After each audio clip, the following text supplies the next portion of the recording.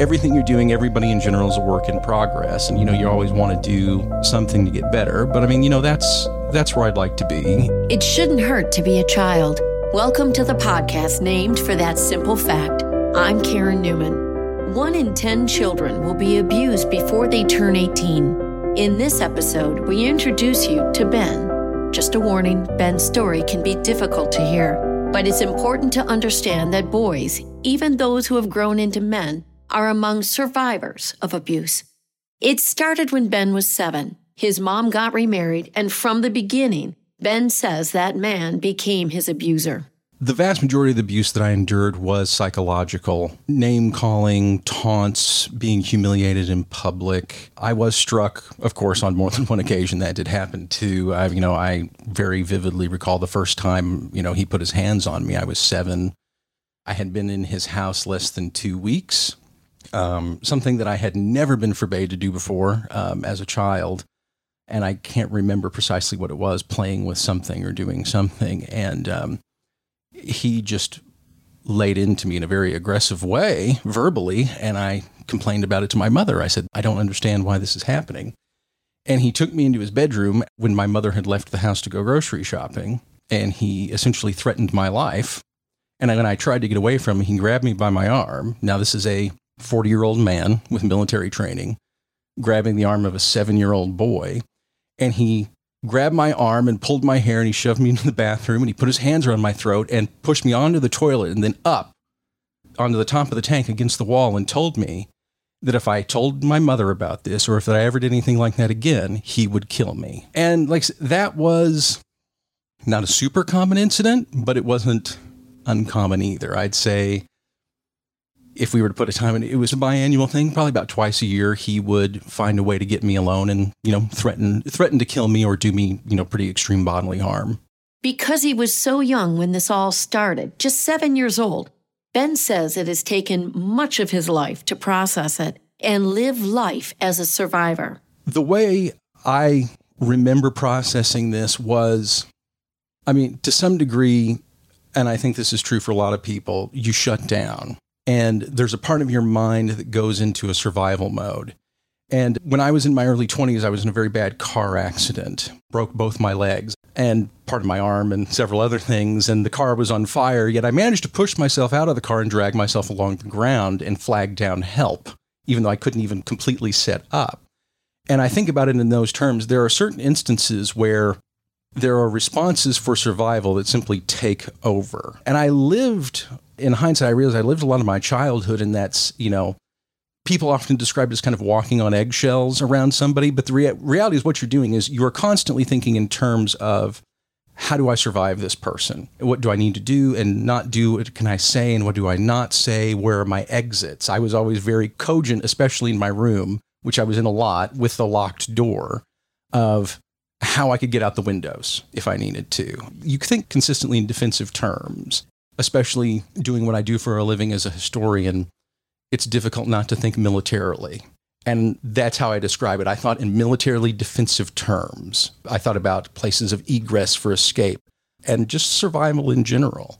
And as horrible as it sounds, but you do get used to it because you don't have a choice. If you want to live or go uninjured. Ben says one of the keys to his healing has been enjoying a nurturing relationship with the child in his life, his nephew. That, coupled with the ability to volunteer at Care House of Oakland County, the Child Advocacy Center near his current home in Michigan, has helped.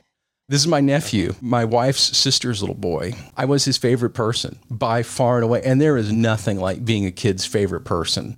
It is the most amazing feeling in the world. And like I said, between him and my wife, and they are my favorite human beings, bar none, they kept me grounded. But I went through a lot, and I started, utilizing some very poor coping behaviors in order to deal with a lot of this. And there were added stresses because of financial issues. I left good jobs to essentially come to one job here that was terrible, and I hated it. I was getting very depressed and very angry, and so I started looking for psychological help.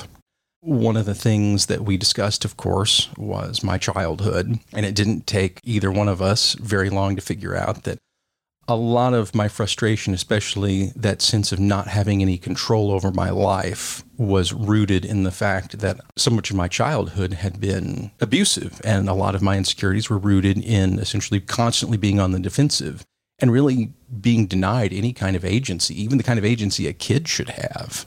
And that was certainly helpful, and that was very much part of the process. But a big part of it for me, too, is maybe because I was looking for that kind of agency, I'm an active person. I always feel the need to do things. It's why I volunteer at the places I do. It's why I engage in the activism that I do. I knew I needed to do something more than just do talk therapy.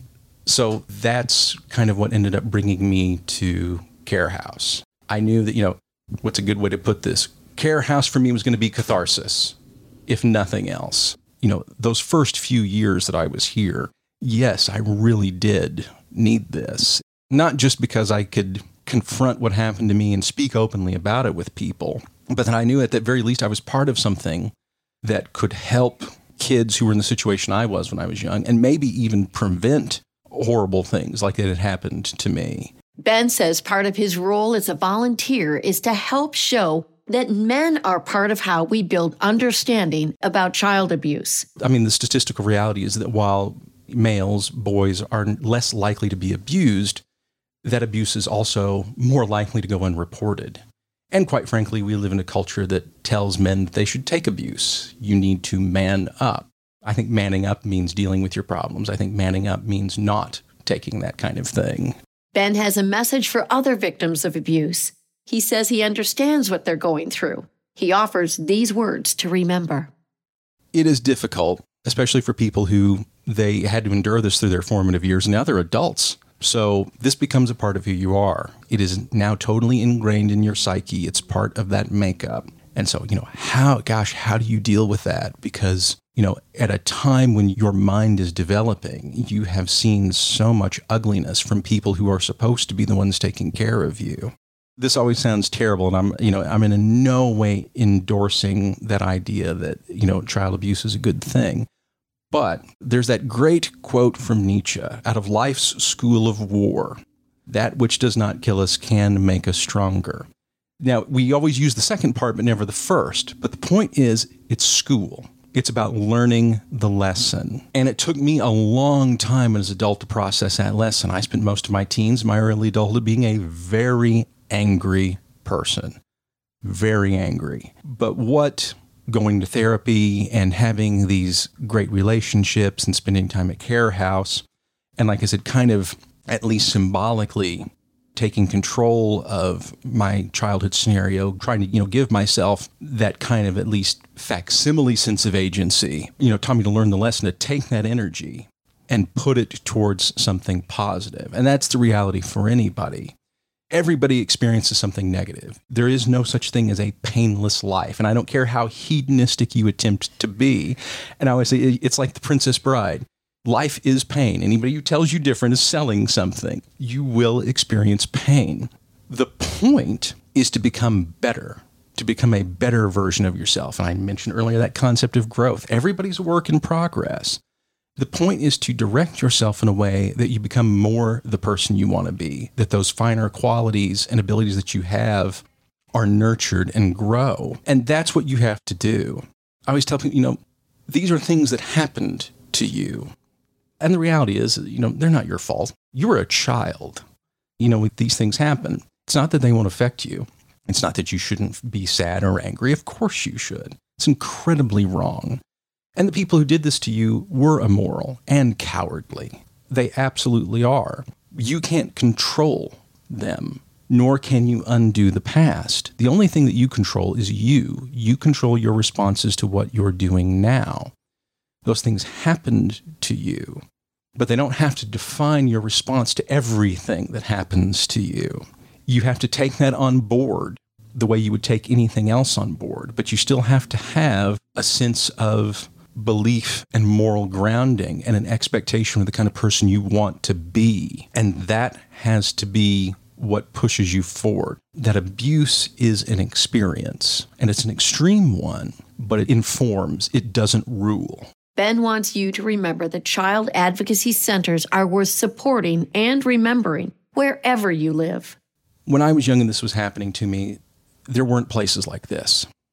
And most of the adults in my life didn't listen to me. No one believed me. And, literally people told me that I was lying, to shut up, that I was trying to cause problems. And these are, not my abuser, who could have cared less, but from people who were parents and guardians who were supposed to, but didn't want to have that problem and didn't want to rock the boat.